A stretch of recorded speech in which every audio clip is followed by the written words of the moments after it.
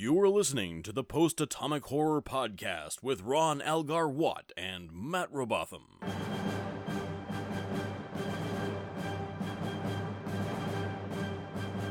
Episode 216, covering Far Beyond the Stars and One Little Ship, with Brian Lynch.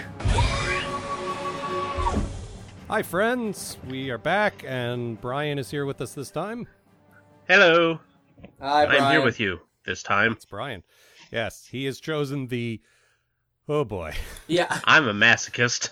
How do we say the I heaviest episode? Is that the best way to describe the There's tone of it? I would rough definitely stuff. say that, yes. Yeah. It, like, Star Trek has certainly dealt with themes, like extremely serious themes before, but never in such an on-the-nose, just direct way. Let's put it this way. You remember in the 1960s when they wanted to say that racism was bad, and they had that guy that was half, like, black on one side and white on the other, and then the other guy was white on the different side, and we were like, well, gee, that's a little too, that's pretty obvious. Why don't they deal with this in a more, realistic and applicable fashion? Well, who, mama?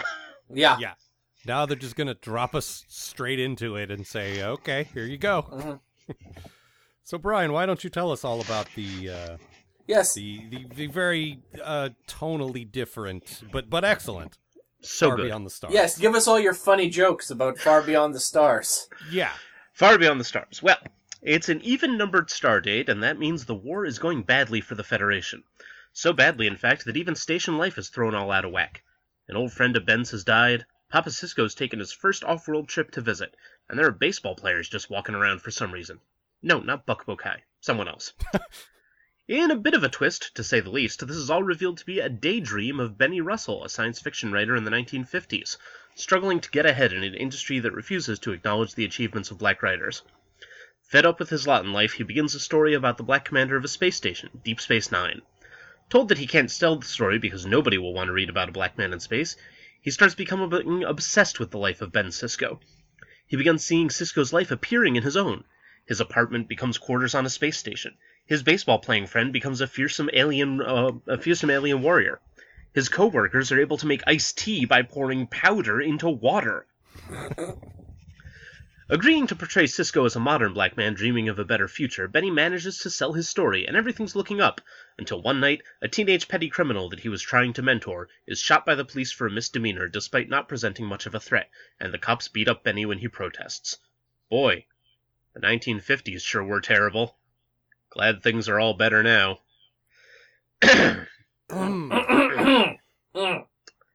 Well, anyway, when Benny is well enough to return to work, he is told that the publisher refuses to publish his story and he is fired, which leads to a complete nervous breakdown.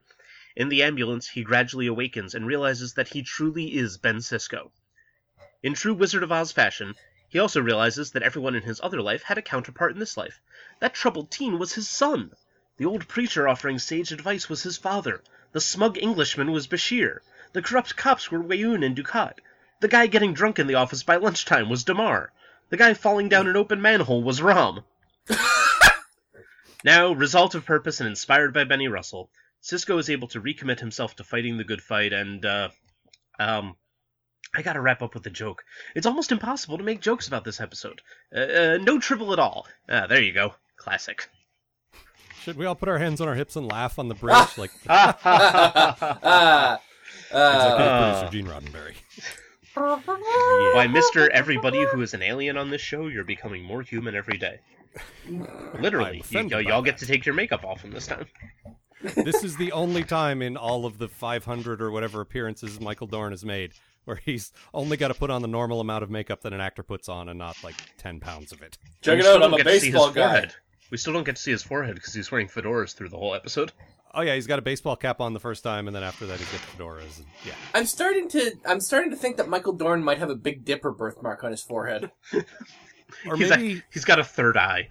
Or he's got like an exposed brain or something just awful like that.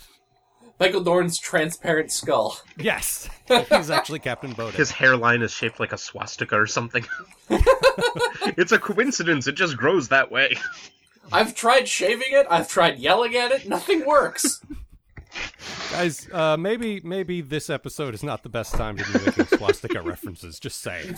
No, this is the 1950s. At least save it for the Nobody's scared of Ship Nazis episode. anymore. Now they're scared of commies. And yes, this episode does feature a reference to commies. Yep. Well, I mean, the thing is, and Matt, you said this a few times. You would watch this show. I this is actually, part of your good thing, right? I actually really want to watch this show. Like, It would be kind of a Mad Men only about sci-fi writers. I Yeah, would which love sounds to watch like- this show.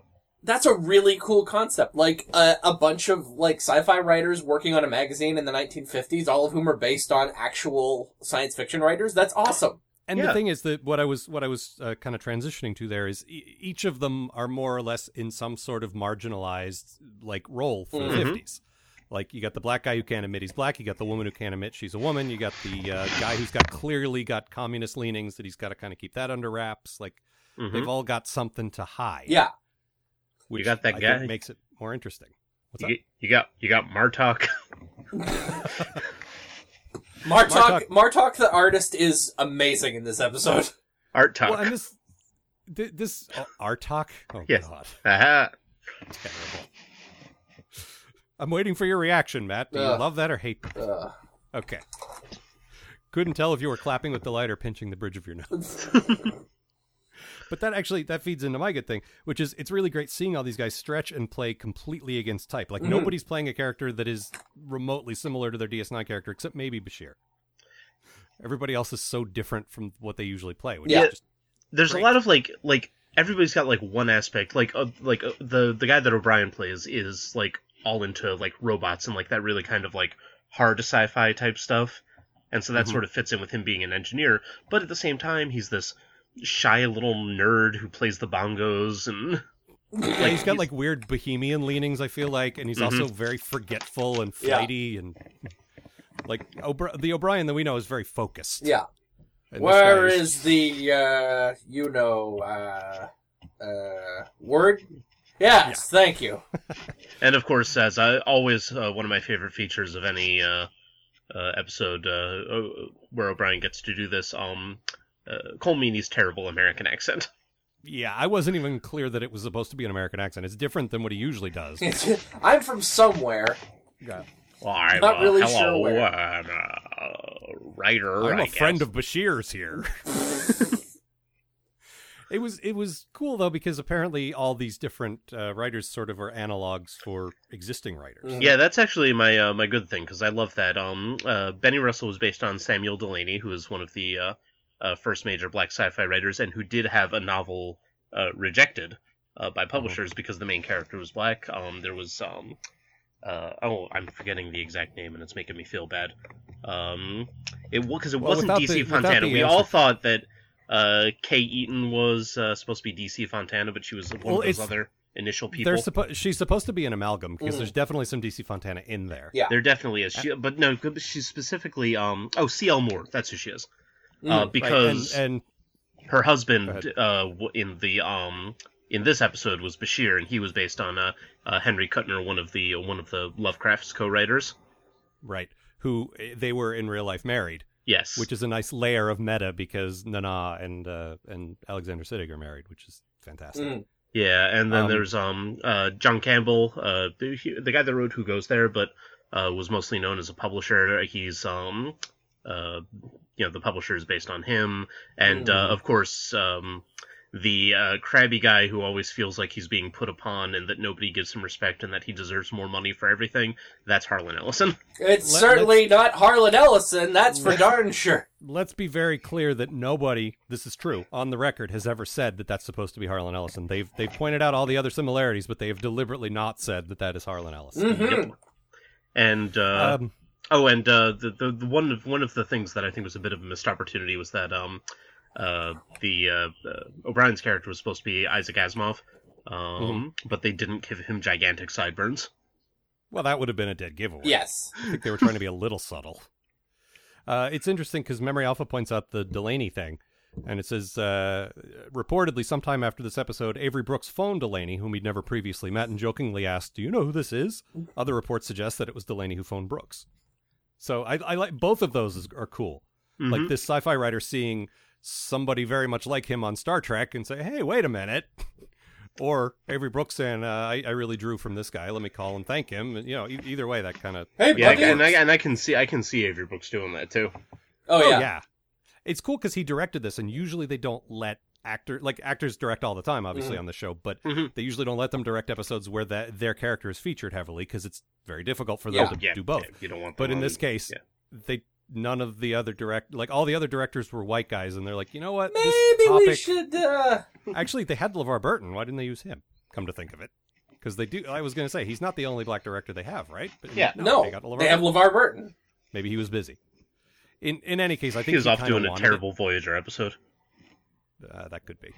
But I think he wanted it too, because this is definitely a passion of his. Oh, yeah, definitely. Educating people on how things were and, don't forget the past and that kind of stuff. Yeah, and this'll turn into a thing for Sisko, too, after this episode. Like, he becomes more... he does not forget the lessons he learned from... From Benny Russell. Now, let's be clear what exactly... Like, I don't particularly care. But it was really hard to figure out how to describe exactly what happened, because it's not like he woke up in the body of Benny Russell and was like, well, gosh, I'm really Ben Sisko, but I need to figure this out. They were all characters. They were completely realized characters. Mm-hmm. Yeah, and there was always a doubt, like Benny Sisko's life was bleeding into Ben's and vice versa. Like, and so he would see sure. Kira, what was her name, Kay, with the nose thing and the different hair for like half a second, and then she'd snap right back. Yeah, right. Oh, and I think the most powerful one was the two cops who were Dukat and Weyoun. Toward the end, where they've got him on the ground kicking him, and then suddenly they're Dukat and Weyoun, and then they're back to their cops again. That was really intense. I'm going to say this was easily the scariest Dukat's ever been on Star Trek. Which is impressive as hell. Mm-hmm. Yeah, because he's had some moments. Just last week, there was... Yeah. Or what, the week and he's before? going to have some moments coming up. Whatever that was. Yeah, no, that was last week. Yeah. That was last week, okay. But yeah, he was... And he was doing it well with like a Brooklyn accent too, which was great. Like, hey, yo, what we got over here? You dressed a little fancy to be in this neighborhood, kind of thing. Yeah. Yep. No, and it's nice because like he still plays a good villain, but it's a whole different kind of villain. Mm-hmm. Yeah. This is just a standard, like, these are cops. This is just how things are. This isn't a particularly bad cop. He's just a cop. I think he might be... No, in the 50s? No, probably not. That's just what he If he had happened across two different cops, they would have acted the same, probably. That's the thing, man. And that's really my bad thing, is I copped out, because I couldn't find one. Copped out. Oh, God. Please don't remind me of that Kevin Smith movie. My bad thing is reality, because this episode is still surprisingly relevant. As Brian alluded to in his summary there, the bit where Jake has just been killed by cops who don't care and are just like beating up the guy who protests, just like, oh God, this will oh Jesus. And it's one of those things where like, happened. He was doing something illegal. He was trying to break into a car. Did he deserve to be shot? Not remotely. No. Disproportionate response, and then complete lack of care about what happened in the aftermath. Just, it was so, like, this just happened, and then it just happened again, and then it just happened. Like, this is still happening all the fucking time. Keeps on happening. Thanks for reminding me, show. And that, that's the point, and good, but, damn it. Did you guys not all watch Star Trek? Come on, let's stop now. How old is this episode? 20 years? Something like this. This has been like 97, so yeah, we're coming up on about 20 years. Yeah. And the whole point of this was, hey, things were pretty bad 40 years before this. Well, okay, but they still are. Things are pretty much the same bad now.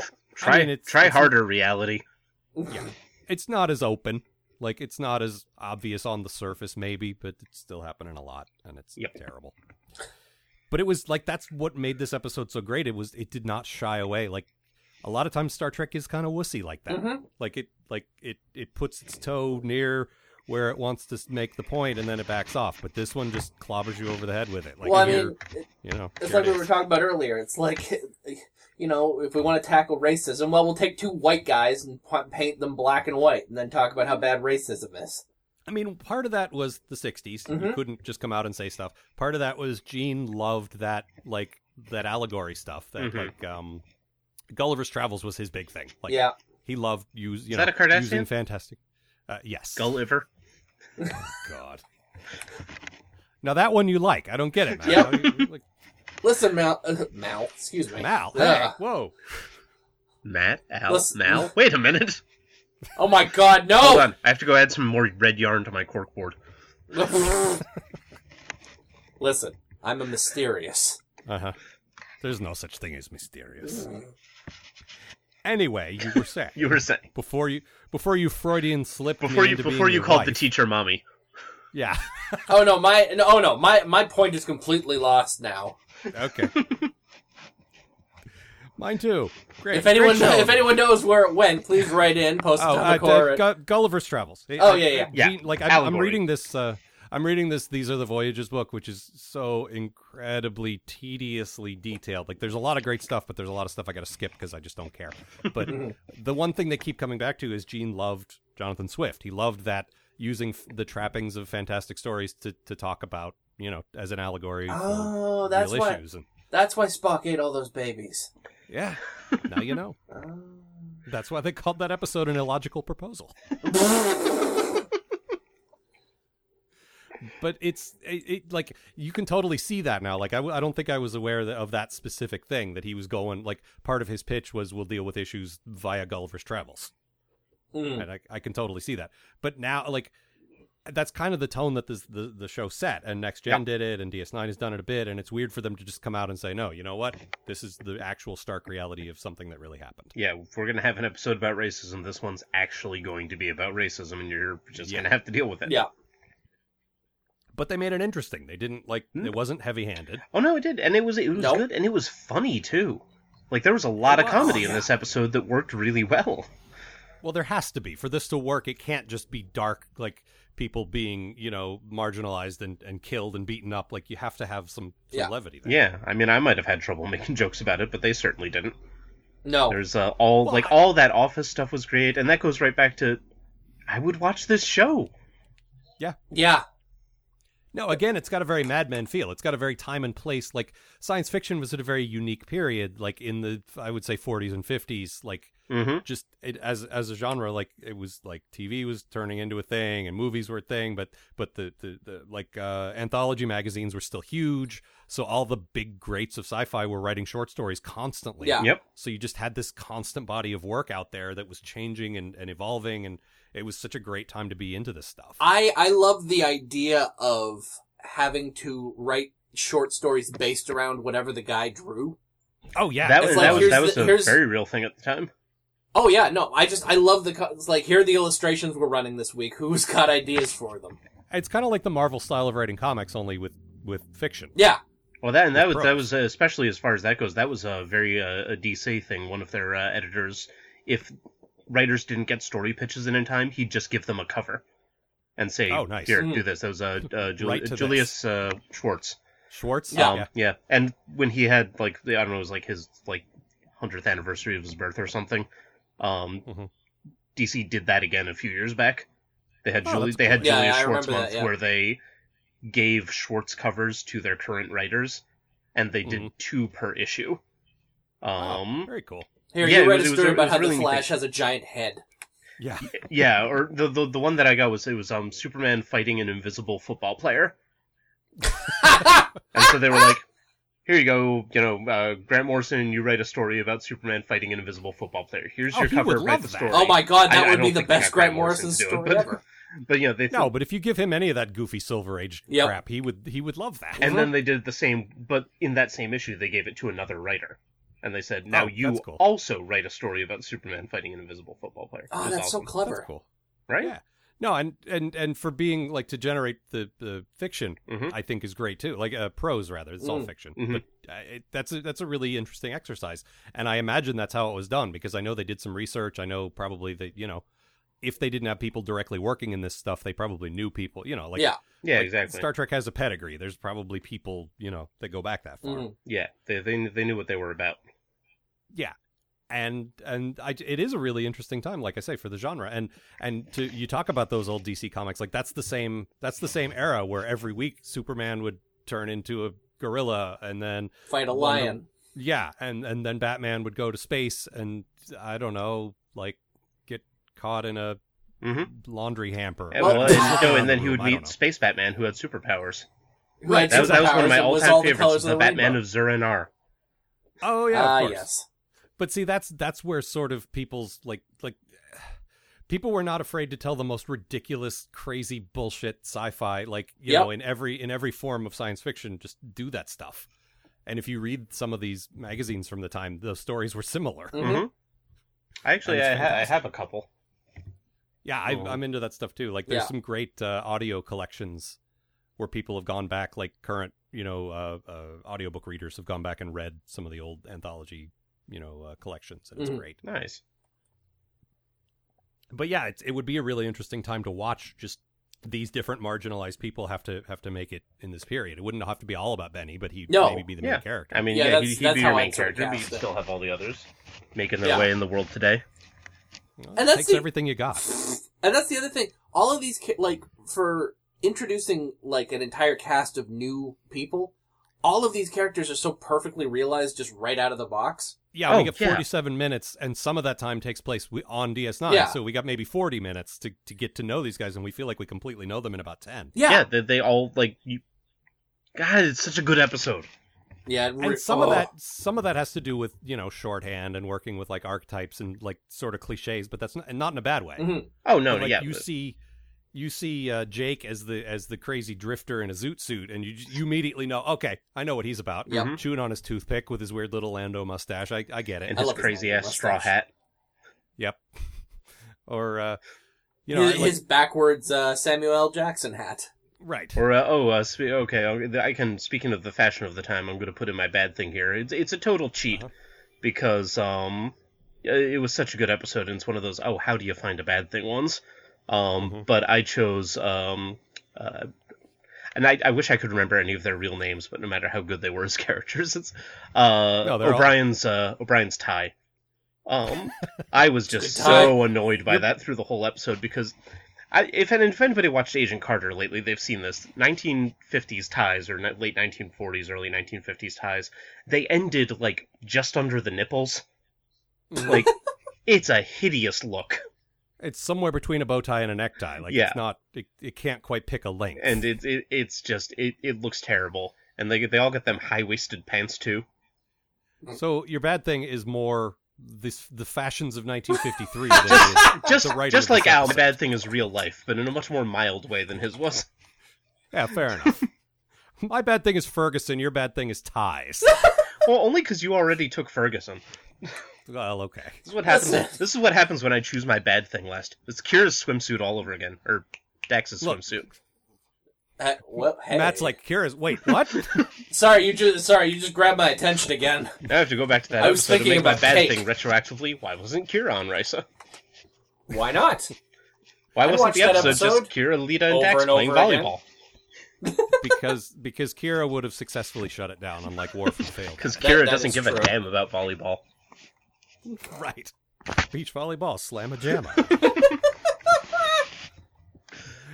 Matt, what was your bad thing?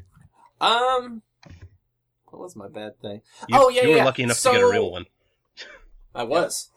So fucking Cassidy shows up again after being gone since I think season 5. I don't think she's.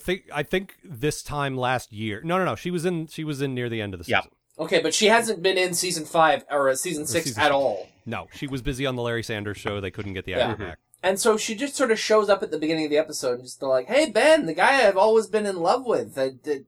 Yeah, it was so a really great to clumsy. see. I've been here all along. Oh, and her it's so first great line that I'm was so in love with you. Yeah, her first line was so like, "Remember how I have a ship?" Just in case anyone forgot. Yeah.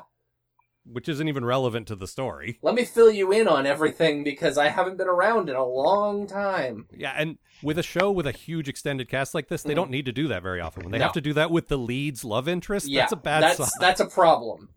Yeah. And the thing is, I think she's fine in the in the actual episode as Benny's girlfriend who works in the diner. I still feel like she's, like, her caliber of acting is one notch below all the rest of them.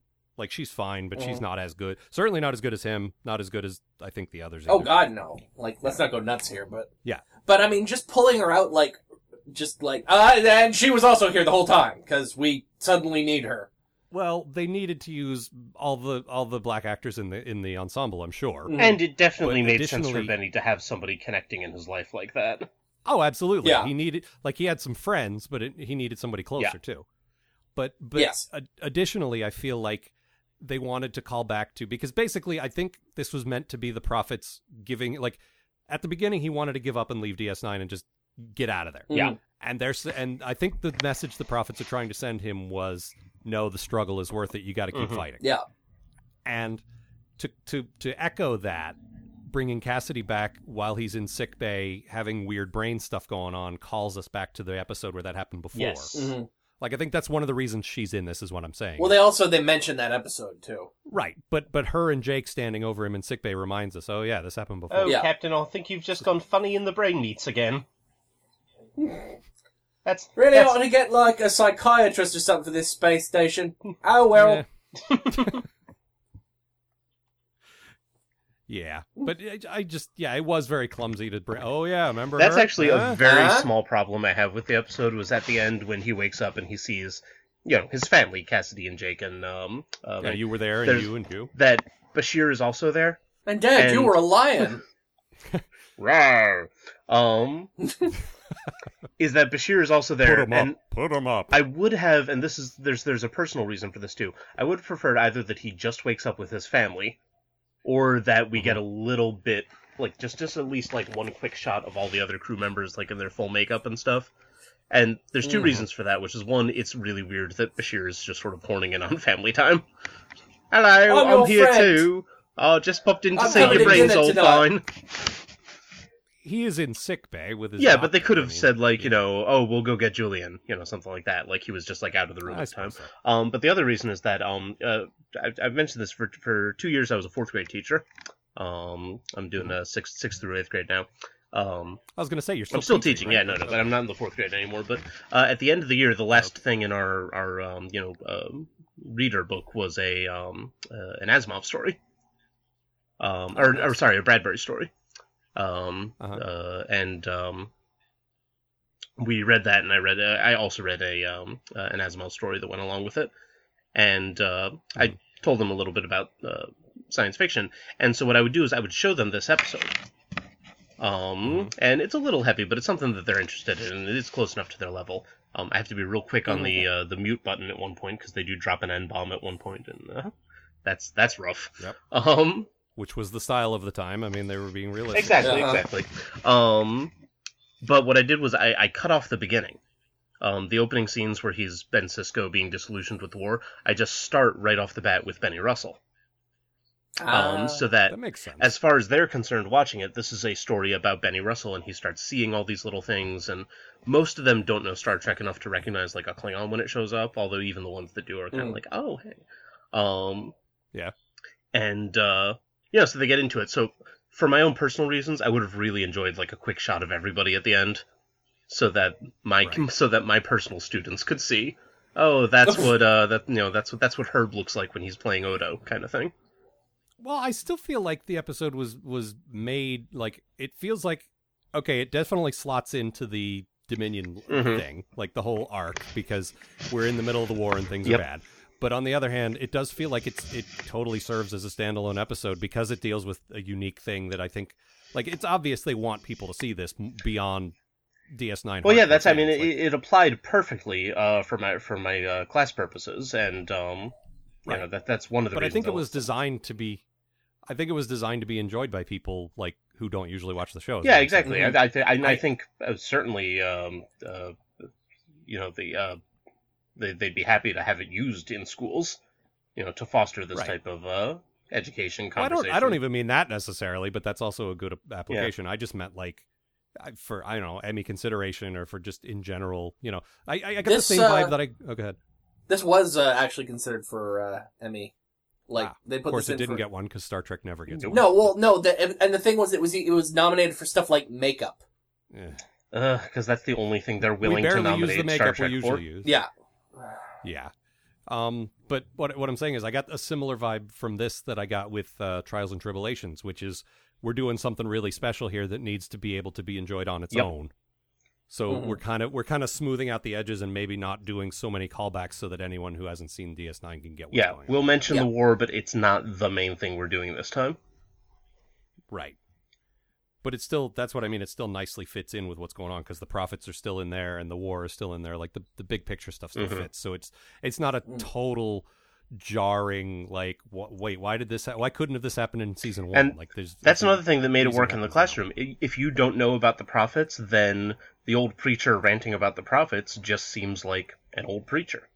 Like, yeah, it sounds like it still fits. Stuff. Like, it's not like some like obscure thing that you have to know before you watch the episode for it to make any sense. Right. Oh, it's so good. All right. Well, it really is. Any further business? We probably should be pressing forward.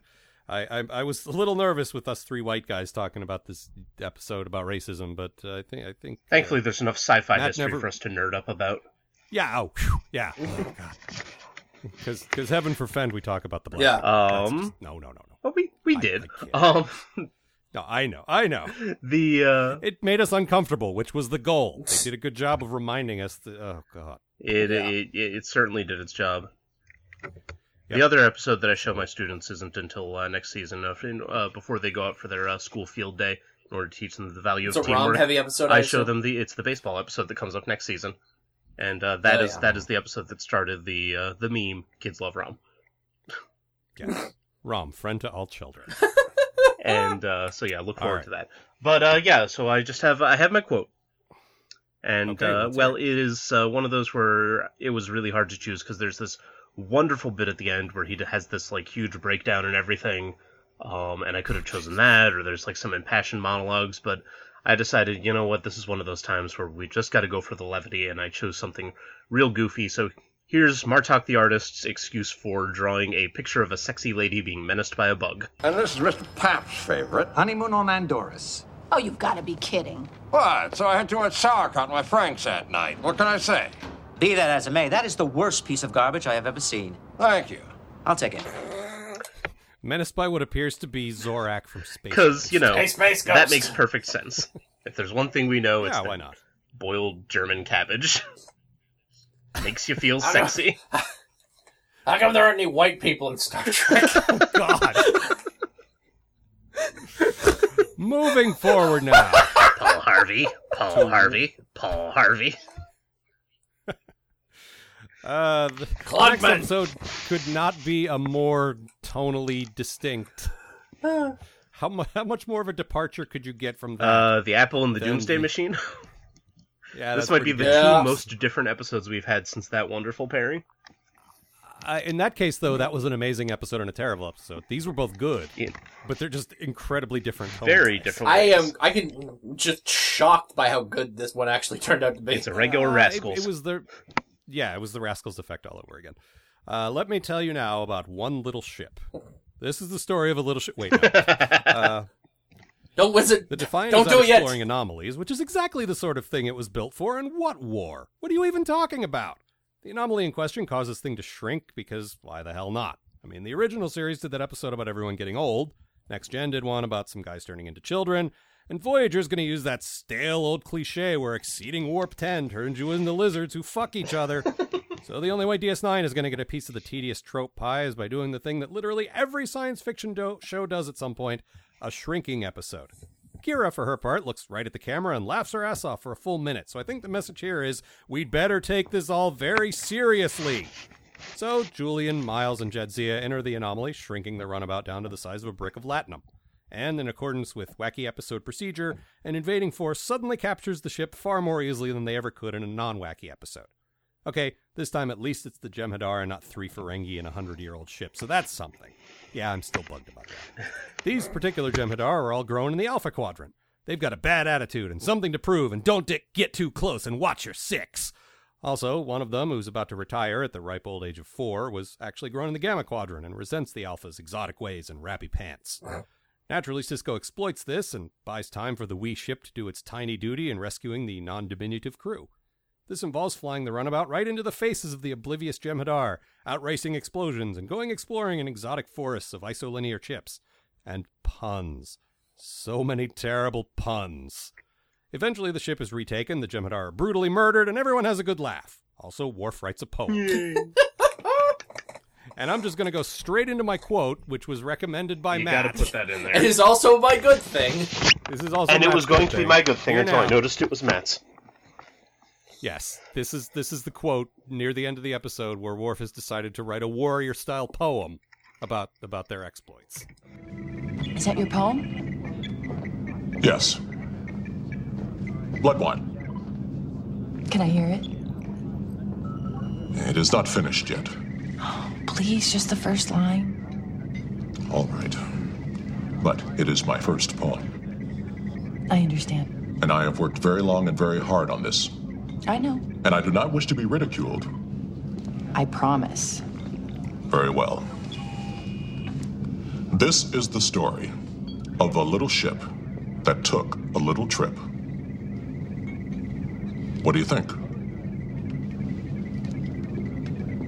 It's, well, it rhymes.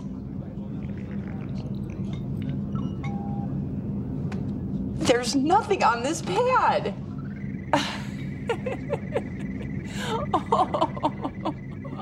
So there's that. I cannot remember the last time I laughed that hard at something from Star Trek. The thing is, Klingons do that. Like, they write songs and poems about mighty deeds, and he's always involved in mighty deeds, so he should be writing poems and stuff. I just want it to be Wouldn't it be great if it turns out all Klingon poetry is like that? Yeah. Like, it's all just, like really, like, simplistic, like, A-B rhyme scheme. Well, I imagine a lot of Klingon warriors are not accomplished poets. I don't know. Like, there's the whole warrior poet, like, character type that I imagine a lot of Klingons are. I'm sure that there are some. I'm also sure that there are some who's all like, I was very sad. The war was very bad. Yes, but... It made me very mad. I wanted to be glad. But think about this. I rode a skateboard that was rad. I could totally picture Martok, not now, but Martok circa age 20, like college age, writing, like, really great poetry. Uh-huh. And now he's grown out of it and he's kind of embarrassed about it. Now what rhymes with sauerkraut? Maybe I should say this was a cigar in my mouth. No, I don't know. He just seems like the type that has those hidden depths that, like, he's just kind of paved over and nobody sees anymore. But you know what I mean? Like, he's the coolest Klingon I could think of, and I could totally see him doing that at some point. Oh, yeah. But Worf, not so much, though. No, Worf, no. No. The sun did not shine. It was too dark to play. So we sailed in the ship on that cold, cold, wet day. You're in space. There's no weather. It was an anomaly. Yeah, that's the ticket. It's always an anomaly with you. O'Brien's like, It worked on my ship. let me teach you about a little form of poetry that comes from Ireland. There once was a man from Kronos. Had some redundant bonos. Oh, terrible. Remember, he has two spines? Yeah, I know. There you go. Gross. Bonos. That's a callback to bone bonos. It Sort works. of a callback. No, it really doesn't. Brian, what was your good? It better my not good have thing been was Bonos. there's a scene where Cisco is bluffing the Jem'Hadar, which is just absolutely fantastic because it's a big Star Trek cliche when the good guys are in a bind and they do a bluff, a game of Fizbin kind of thing. Mm. Yeah, or where Riker, they just like overtalk, or Riker explaining to the Ferengi like, "Oh, you've got to compensate the blah blah blah blah." Yeah. But it's almost always played for laughs, and in this one, it's just Cisco being an absolute badass and describing in detail how to fix warp engines. Because the Jem'Hadar's like, he goes, "My crew's gonna have to fix the engine," and the Jem'Hadar's like, "Tell my crew how to fix it, and they'll do it." Cisco's like, "All right, you want to play this way? Here we go." So starting at just first describes principles, them. Yeah. Here's how gravity works. Personally, I got nothing but time, so... Yep. The longer And I he stall just you, the longer goes. you're not going to kill me. And then eventually they start working together, and the Jem'Hadar are terrible at it, which is also a great bit. We are not good at fixing things. There's this one in the back where we couldn't see his tool for a while, and we thought he was just sort of waving his hands over. Yeah, if you do the action of waving a tricorder over something, but the tricorder's not there, it looks like you're miming wildly. He's like that dude on the original Enterprise, frantically turning that wheel that doesn't exist. Yep. exactly what he was doing. My good thing, Julian is particularly good in this one. I feel like we've gotten so into his whole genetically altered thing, and he's kind of tortured, and I'm a monster, that apart from his occasional, like, Rosencrantz and Guildenstern cameos with Chief O'Brien, he just hasn't been a lot of fun lately. And here, the whole time, he's just like, oh, we're little, this is delightful, making terrible jokes and making fun of Chief O'Brien, and he's just we're on a stupid adventure, this is great. Julian is such a guy who's like, okay, well, this is weird, you're gonna fly into the anomaly, and you're actually gonna shrink. And Julian's like, I am definitely going on that adventure, that sounds amazing. We have to study the medical effects of, no, I just want to do it. I'm very small! And he makes fun of O'Brien for being, like, shorter than he is. Because he's sitting a yard closer to the shrinky anomaly. No, he's just in the foreground. Don't eat my chicken wings! But these cows are small, and these cows are far away. But there's a fun, bit where he's like, Julian, be serious. You're right. That's very small of me. Something like just terrible puns, and I enjoy it. This is the best day I've ever had. Yep. Plus, I like this dynamic. I don't think we've ever seen Bashir and O'Brien and Dax all hanging out together. No, I mean we've seen those guys hanging out in pairs, but various combinations. This threesome is really cool. Yeah, and they're the three guys. Because they're not only the science guys, but they're the fun people also. Yeah, the three goofballs. Yep. Those are the three that know how to enjoy themselves. Uh-huh. Yeah, that is true. And they are also the three smartest people on the station. Mm-hmm. Mm-hmm. In terms of how stuff works. Like, I'd say Sisko's smarter with he's tactics guy. Strategy, yeah. You know what really would have made this episode if you're looking for somebody who's a goofball but also really smart with electronics? No. Rom! He would be walking into everything. I stumbled over a mouse, brother. Oh, here's an air molecule. Ooh. Yeah. No. Brother. But yeah, it was just a lot of fun. And the episode, like I mentioned in my summary, Kira really does spend the entire teaser, literally just giggling. She's just standing in the background laughing at one point.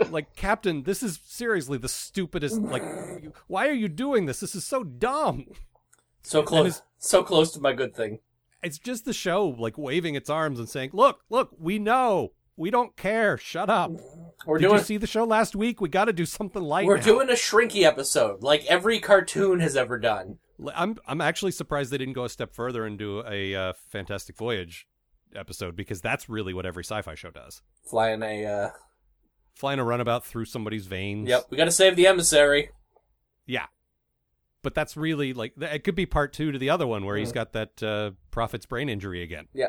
Oh, there you go. That would be the best, the only better way these two don't make sense next to each other is if you automatically followed up Far Beyond. One continues to the other. Yeah, it's just like the dramatic cliffhanger of Far Beyond the Stars is Julian going, what if we shrunk a shuttlecraft and flew it into his brain? No. The first one ends with, if we don't do something, he's gonna lose all brain function in 6 hours.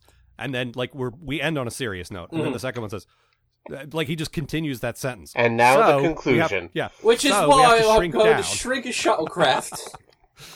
And that would totally keep people off balance and oh, Jesus, thank God. My God, now I really want to see that episode.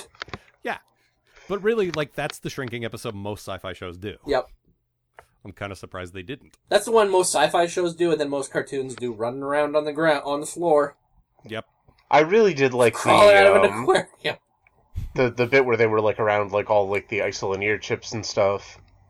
Yeah, Matt pointed out how kind of dumb it all looked up close, but I mean that's the design they kind of committed to, so they had to That's the thing.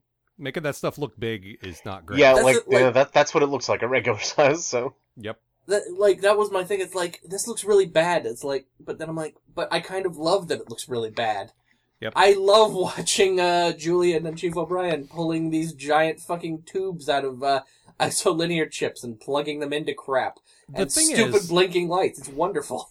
The thing is, if we shrunk down into a computer from now, it would look really stupid and fake, because computers are all like weird, different colored components that don't look like they match, and like they're not designed as architecture; they're designed for function. Yeah. So like they look really weird up close. So it makes sense. Mm. And I also love that they actually answered that, like, that thing that nerdy nitpickers always complain about. I'm sure I've mentioned it at some point that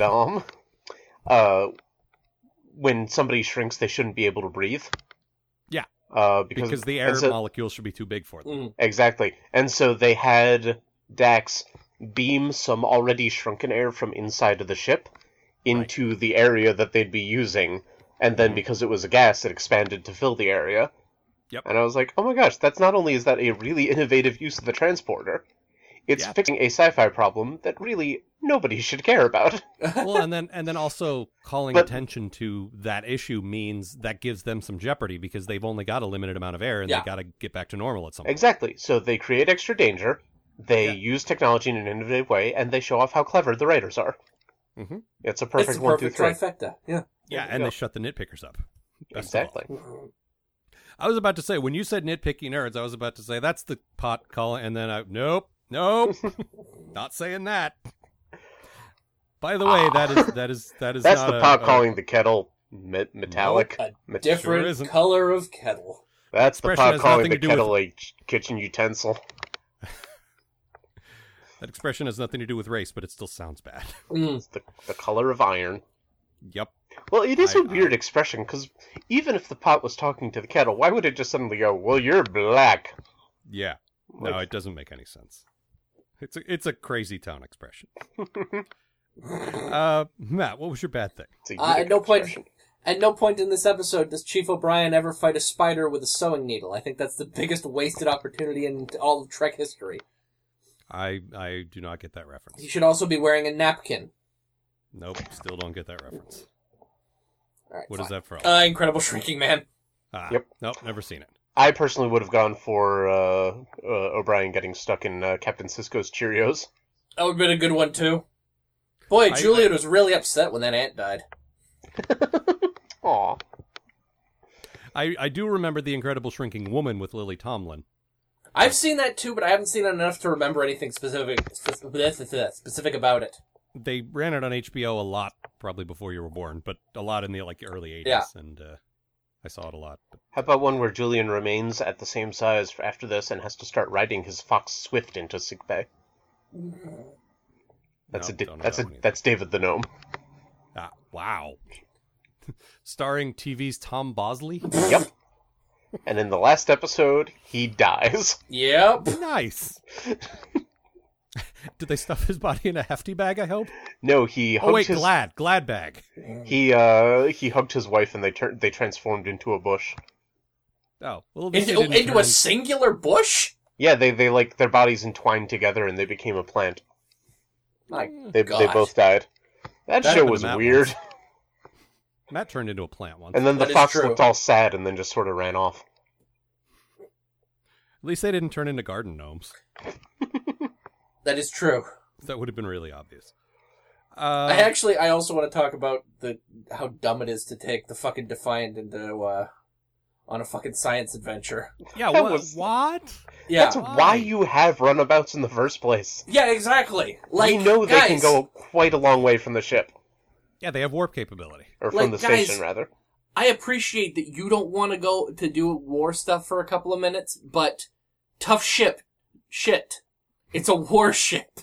Yep. It's a warship. Send a runabout or a science vessel, you know? Yeah. The Enterprise kind of does both. Ships. Well, or they got multi-purpose ships like the Enterprise. Yeah. They got specifically science ships as well. Yeah. But the Defiant is neither of those. No. Get one of those goofy round ships like Dr. Crusher had in the alternate future. Yeah. Oh, I was thinking about like the Reliant from Star Trek 2. Also or that. Yeah. Which those ships are still around in the 24th century. Like, yeah. Those are science ships, I think. They still have incompetent first officers. Probably, yes. Mm-hmm. But Chekhov's no longer around, so that's good. Never made it. Is he? We don't know that. We don't know how he died. I'm definitively McCoy stayed alive well into the yeah. So what century. are the odds that they all did? He and Spock both did. So everyone else has to be dead. Like that's just simple. And Scotty. logic. Scotty survived. Yeah, but Scotty got... Thanks to science, of course. Yeah, Scotty cheated. There's no way Scotty would still be alive at 130 or whatever. Yeah. No, God, no. I'm sorry, look at Scotty. And that's in the future when everyone is healthy. Yeah. He had to go to effort to look like that. Yeah. Oh, they want me to slim down for Star Trek 6. Fuck that, I said. I'd borrow Brian. Shatner's girdle, but I don't want to talk to him.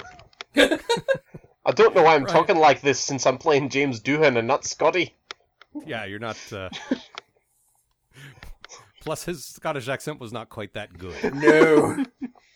And you're just throwing one off the top of your head. Yes. Brian, what was your bad thing? My bad thing was, and this is actually something that I've meant to reference a few times, and this episode just happened to have a particularly noticeable one. One of the Jem'Hadar didn't have a nose. Mm. Like, they all How had did he noses, smell? and some, like a leather dinosaur. He was the Jem'Hadar Voldemort. But they, because they all had, like, you know, various different types of noses, and Jem'Hadar noses are always a little snouty, but with this guy, it was like they just, like, glued, like, a spare, like, Gorn snout onto him. Yeah. And it's weird because they're supposed to be clones. Like, all the Alpha ones should look the same, and the Gamma guy should look different, and that's it. Mm-hmm. yeah, and the Gamma guy had, like, his hair was extra, like, sticking out all over the place. Mhm. Which is weird, because I keep forgetting Jem'Hadar even have hair. Yep. It's not they've hair, got, like- it's a brush to keep the uniform clean. Oh, that makes sense. They do It have just nice pops clean, out of the back of their head. and nice clean uniforms. Mm-hmm. They've got, like, Hellboy hair. They've just got, like, a little fringe at the back and a ponytail. Yep. Well, I mean, that's how you know you're a warrior, because you have a ponytail. There you go. Boy, but Ron the, Perlman would be a great Jem'Hadar. And anytime there's a big group of aliens together, there's always one of the random extras who just doesn't look like he belongs. And we see these all the time. There's like a Vulcan with a weird face, or, you know, one of the Klingons whose forehead just looks like it's sitting weird. Well, yeah, we've remarked on this a lot, that certain face shapes just lend themselves better to certain races. Mm-hmm. Mm-hmm. Like, Vulcans and Romulans, you have to have sort of that harsh, you know, look to you. Yeah, you need like a firm jaw and... Yeah, but I'm saying you kind of eyes already need to look like one without makeup, so then the makeup just sort of accentuates it a little bit. Mm-hmm. Exactly. Like, if you looked really soft to begin with, it doesn't work as well as if you already have the look. Like all these short weirdos that wind up playing Ferengi. Yeah. Usually Is Jeffrey Combs a short weirdo? He doesn't seem tall, as far as I can tell. No. He's kind of short. I would classify Jeffrey Combs as a short weirdo, yes. But this is the last episode where we saw Quark, Nog, and Brunt all without their makeup on, and Jeffrey Combs was probably the best looking of the three of them. Mm-hmm. Nog looked like an infant. It was so it looked weird. Like the he had Gerber baby as a the newsie. face of an old man and the body and voice of a 10-year-old boy. Yep. Hey, Mr. Sisko, forget about it. You gonna read that? I like watching war pictures. Bada bada bada. Hey, 1950s. I'm gonna go away for the rest of the episode now. That's how you know it's the 50s. Mm-hmm. It's really weird that he's the first one we saw apart from Sisko. It does sort of nail what's going on, though, because oddly enough, he's actually really easily identifiable. Well, yeah, he is. Well, because he's 3 feet tall. Mm-hmm. I think it's 3 apples high. Three apples high, yes. Yeah. My bad thing. I did like the idea of there being conflict between the Alpha and the Gamma Jem'Hadar, like the idea that they've entrenched themselves long enough in the Alpha Quadrant that they're building their own here, and these guys are different in a lot of ways. They're configured to fight here better for what. I don't think they ever specified what that means. They just said they're better suited. Well, I noticed that they all had a like their personalities were like a little more action oriented, and I think they were designed to sort of compensate for like the extreme resistance and individualism of Alpha Quadrant species. Yeah, I guess the Gamma ones would almost be a little complacent because everyone there, like, you might have pockets of uprising, but at this point, they've got that shit under control. Yeah, but they're so under control, so, like, the 100 Gammas years. have to be, like, really, like, by the book and regulated, but the Alphas were like, hey, we don't have to thank the Founders every time we get this, we thank them with our actions. And, like, Plus, the Founders aren't even here most of the time. I've never met a Founder. What do I know? Yeah. I think this is as close as a Jem'Hadar gets to being an atheist. It's really tough when your when your gods you're are constantly bred to be sending you religious. video messages. Yeah. And when they have a messenger to constantly bring you the your lifeblood. Messenger who doesn't know where the video camera is. Right. But the thing is, I like that idea. I really do like the conflict and the idea that there's a different breed of soldier. The subtleties between this clone race. It's kind of like when Star Wars Clone Wars did this with the clone troops, where somehow they're all the same guy, but they managed to find subtle shades to make them individuals. That was very cool. And I feel like we would have gotten the idea without the older Jem'Hadar guy constantly going, I resent these newer Jem'Hadars from the Alpha Quadrant. Every 5 minutes, he's just like looking right at them and saying, oh, these Alpha Quadrant guys, jeez. Or would have really happily gone without that scene where he's just laying exposition on Sisko in the turbo lift. Yeah, because they think they're so special that they are Alpha and I am Gamma. I'm Gamma. Did I tell you? Back in the Gamma Quadrant, I'm a little bit country. Listen, buddy, unless you're going to turn into the Hulk, I don't give a shit. Now, are you going to turn into the Hulk or not? I wish. We don't have shrinking anomalies in my quadrant, Rumble. It did set up that. I did love Sisko's one line, though, when the guy was like, the First thinks that we should trust you, but I do not. And Sisko just goes, well, what a pity for you that you are not the First. Yep. No, Sisko does a great turned job British of trying to... in that impression for a second for some reason. That's fine. Yeah, hello. He walks a fine line. Yeah, Sisko does a good job of like it's way too obvious that there's friction between them, but he still does a good job of putting shoving a wedge in and trying to turn them against each other, and it's great stuff. Yeah, he's like, friction. I can work with that. Yeah, this is the first rule of being a hostage, is trying to find a way out and trying to turn the guys against each other or something. That's what you do. So good. Mm-hmm. But in general, I thought it was a little too we the audience had a scene before the Starfleet guys showed up, so we knew what was going on, and then they explained it again to the Starfleet guys. It's like we didn't need it we the audience didn't need it twice. No.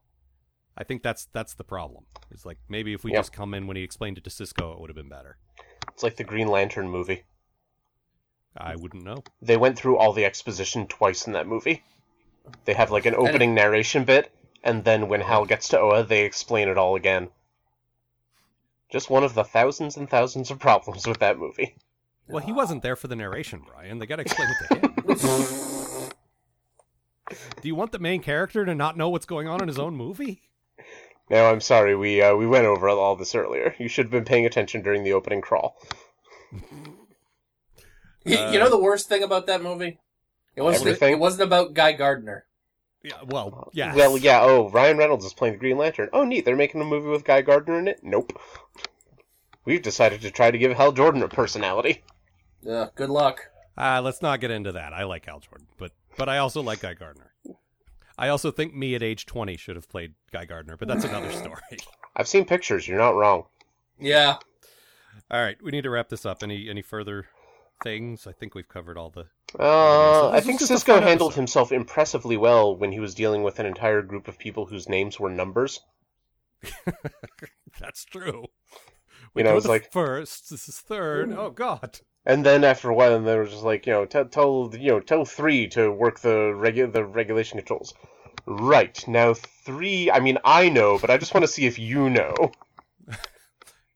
Could you all wear your number? No, that's not going to help me. And then there's one point where... He starts passing out prisoner jackets to them.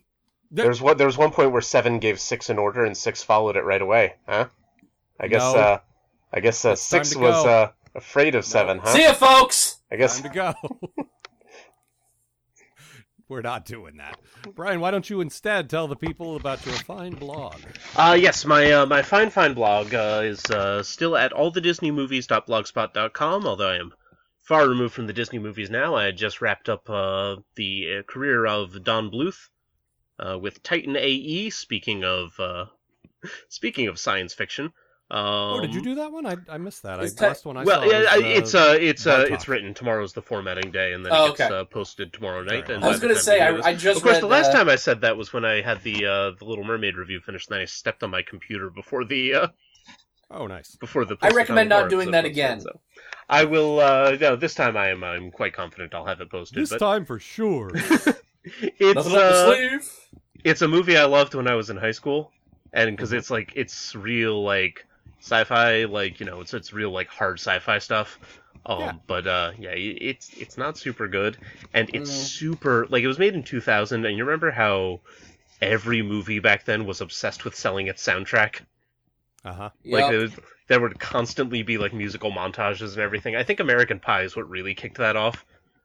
But then, like, every single movie had, like, music from blah, blah, blah. And yeah, boy, right. they really went for that in this one. This is, like, the most 2000 soundtrack I've ever heard. But it was written by Joss Whedon, and you can see a lot of that in there. So yeah. Well, that's cool. As I recall, there's a lot of sort of proto Firefly in there. Their ship is basically Serenity. Yeah. Yeah, I'm sure he probably had the idea and then just recycled what he didn't use. And you know, I've been talking so much about how good Don Bluth is at voice casting, and then the three leads in this movie are Matt Damon, Drew Barrymore, and Bill Pullman. You know, not bad actors, like any of them, but not voice actors. That feels like that was pushed on him. Put Matt Damon, but Matt Damon's, like, pretty. That's his thing. No, put him in your movie. All right. He was just beautiful voice. Yep. But he can't voice act. He probably could now that he's got a little more experience under his belt. Well, but, yeah. No, I think he's a fine actor, but I think young Matt Damon, the whole point of him supporting was that cast he was is great. pretty. It's got Nathan Lane, Janine Garofalo, John Leguizamo. Like, it's like... Right. Supporting cast is fantastic, especially Nathan Lane doing a British accent, which is just weird, but he's playing like a sexy bad boy. Very strange. All right, coming up this coming week, actually, Matt and I will be at the Emerald City Comic Con. Yes, indeed, we will. Seattle. We will be at table FF, that is F as in Ferengi, 03. Yep. Next to our good What's the other F Chris for? Page. Yeah, also Ferengi. Oh, okay. It's a fantastic Ferengi. Yes. We will also be doing a panel, which is a comedy show, which is actually affiliated with the other podcast we do, the Sarcastic Voyage podcast. Friday, March 27th, 4:30. Try to be there. Brian's going to be there, along with Flonk and Nate and Amanda. Basically, all the guests we have on the show regularly, except Gav, who lives in another country and can't always make it out here. All guests from this continent. Yes. Everyone like that you have heard on this show almost will be in one place. And if you can make it there, we will be also doing a recording of this show. The next episode of this show will be recording there with Bob, who will also be there. Yes. Recording with us. So look forward to that. And before we go, I also wanted to mention, I did a guest spot on Destroy All Podcasts last week. We watched Batman Forever, so check that out. Excellent. Recording other podcasts without me, I see. That's fine. You do like 15 when I'm not around. Yeah, but not of other people's. They're all mine. That's true. No, that's cool. I actually need to check that out. Don't forget, you're both writing guest entries on my blog. Yeah, sure. That sounds like something I promised I would do. Like 3 years ago. All right, Matt. Yeah, it's going to be get us out of here. See you, folks.